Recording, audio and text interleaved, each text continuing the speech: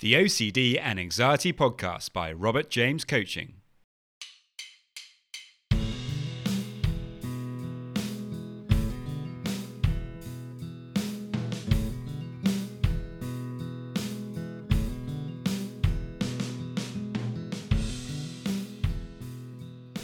Hello and welcome to the OCD and Anxiety Podcast, where we explore how to have a more positive relationship with anxiety disorders, taking back control so that you can start living the life you choose and not the one chosen by your fears.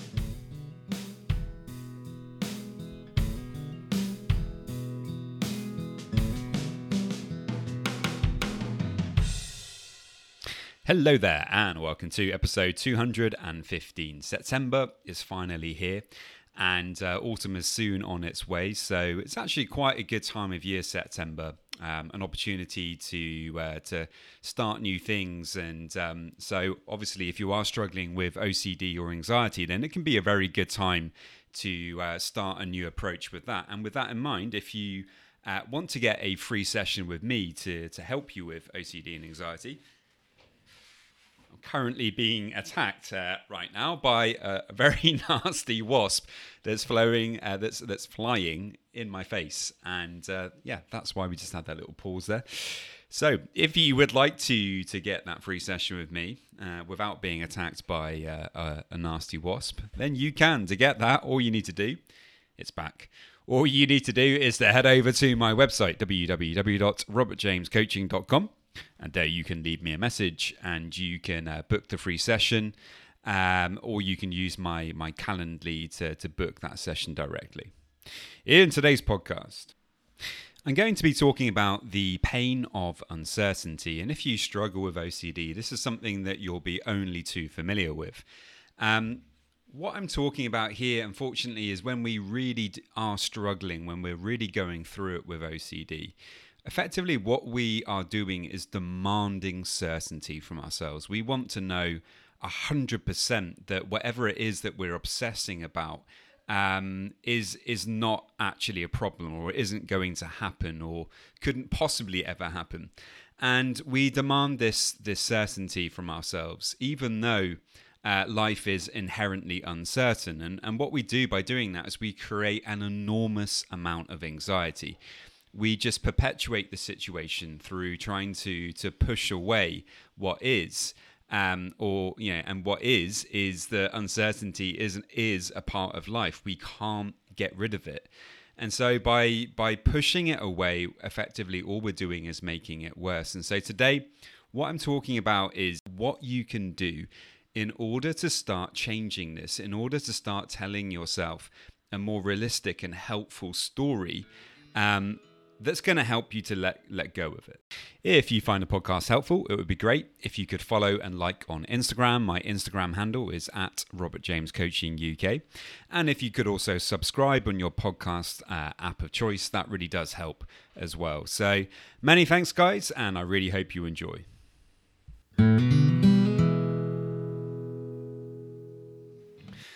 Uncertainty is an inherent part of life. Albert Einstein claimed that as far as the laws of mathematics refer to reality, they are not certain, and as far as they are certain, they do not refer to reality. Now, this is both confusing and frustrating at the same time. If some of the smartest people in history are telling us that the very reality of existence is actually uncertain, then what exactly are we meant to put our faith in? How can you find your footing when every time that you kind of put your foot down, you discover that the ground is loose and uneven? Wanting to have certainty is not unusual. As humans, we tend to create stories that help us to make sense of the world and what we're actually doing here. Now, these stories can help or hinder us, but they are usually an attempt to make sense of the world, to create meaning, and to reduce uncertainty. We tend to want to create a platform of certainty from which we can grow. Children, for example, when they feel loved and cared for, tend to have the confidence to go out into the world and to develop healthy and positive relationships. If they do encounter difficulties, then they are likely to overcome them, as they have the kind of self-assurance that comes from being loved and respected. Now, this is a kind of form of certainty, a knowingness that things might get hard, but that they have a safe and comfortable home to return to if things don't go well, and they can try again another day. The reality is, though, that they can never be 100% certain that familiar love will always be there. Children who experience trauma tend to fear the loss of this love and connection more than anything else. But for other children, perhaps these thoughts don't even cross their minds, or if they do, they don't seem to pay it much attention. Perhaps they are so secure within their relationships with their caregivers that even the remote possibility of it seems very unlikely to them. Some adults then tell themselves stories that are incredibly positive. Despite the inherent uncertainties of life, they tend to focus their attention onto the things that they can actually positively influence, rather than all the things that are outside of their control. They tend to have a disposition towards hope and gratitude, habitually noticing the things that are under their control and that are actually working out rather than the opposite. To reflect deeply on the true uncertainties of life can be quite unsettling. As Einstein found himself, to try to prove that things are one way only ends up with you actually becoming more confused. And the deeper physicists dive into the nature of reality, the more they find that it doesn't make sense to the logical mind.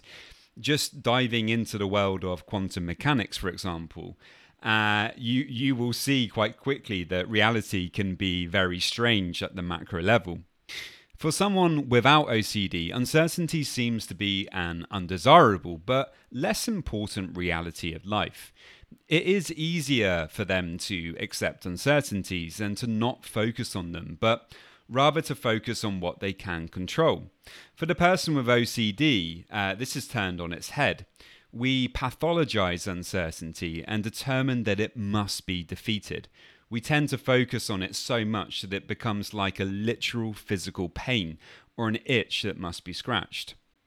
Often, if we just do nothing about the pain, or if we focus on the discomfort itself and try to allow it, the urge to compulse begins to go down. But unfortunately, this is not what most people tend to do. The pain of the uncertainty can feel overwhelming at times, and it leads to people wanting to escape from it through some kind of compulsion. Now, this might be a physical compulsion, a ritual, it could be checking or reassurance seeking or ruminating. More often than not, though, the process does actually begin with rumination. It's the negative thinking about the uncertainty that tends to lead to other compulsions. But this is also where we can intervene with a different approach.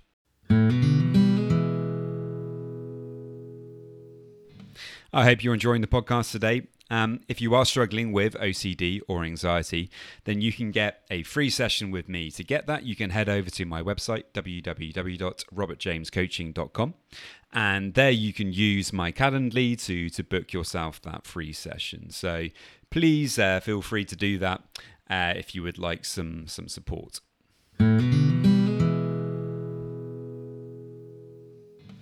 A huge part of this is the mindset.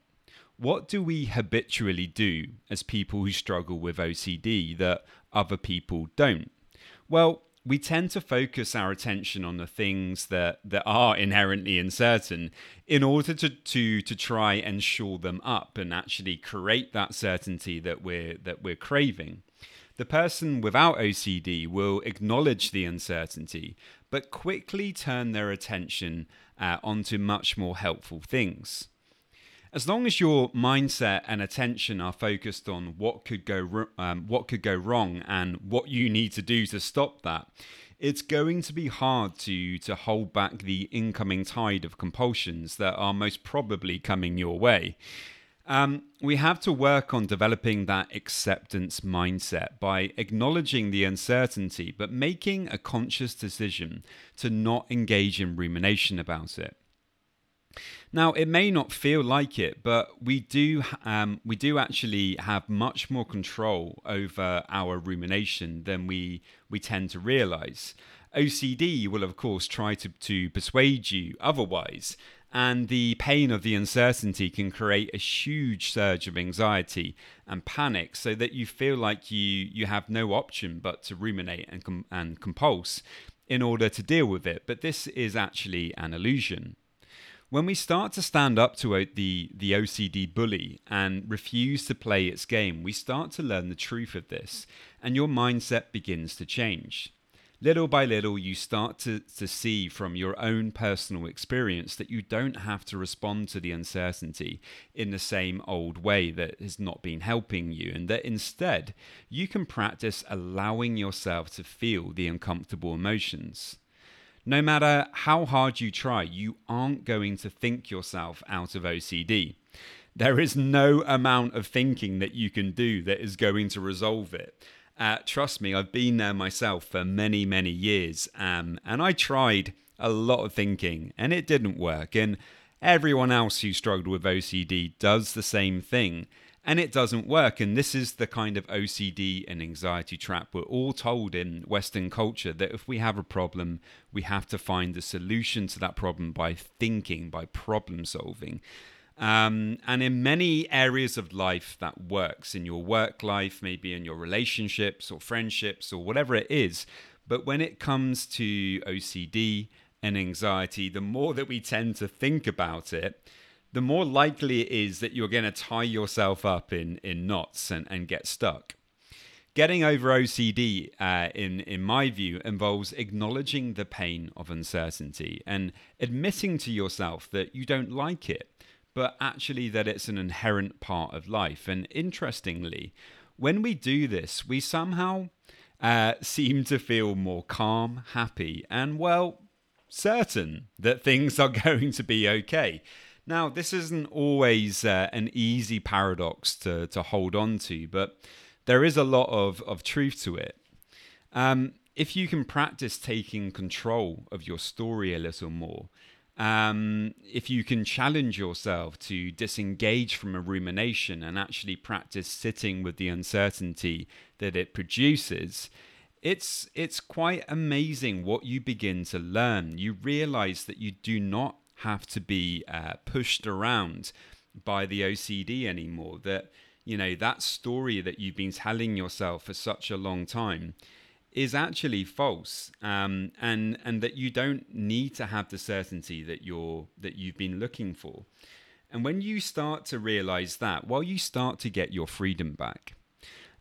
Making notes about all of this in a journal can really help you to deepen your understanding of it. So if you are beginning, to try to take charge of that rumination and begin to tell yourself a more helpful story, try to write it down. Try to actually create that narrative.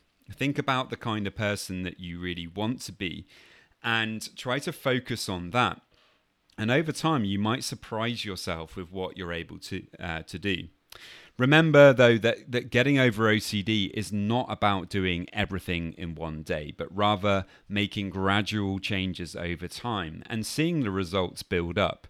So if you are beginning to take some action, if you notice that uncertainty is the kind of beast of burden when it comes to your OCD, and it's the thing that's really holding you back, well, just try to very gently push back against it some of the time. Try to observe what your ruminations are. Start there. Perhaps write down each day for a week or two what were the main things that you ruminated about. And then start to reduce those ruminations and just see what happens when you do that. Is it a little bit easier for you to manage your OCD throughout the day when you're not actually engaging in rumination all the time? So there we go, guys. That is it for today. I hope that you found that helpful. As always, if you have any questions, then do please let me know. And many thanks. Just a quick reminder that if you want to get a free session, all you need to do to get that is to head over to my website, www.robertjamescoaching.com, and there you can leave me a message and we can arrange the free session. And now just a quick reminder of my disclaimer. Any information that you view on my website, Instagram page, Facebook group, or anywhere else online, or any information that you listen to on the podcast is for informational purposes only and is not intended to be a substitute for actual medical or mental health advice from a doctor, psychologist, or any other medical or mental health professional.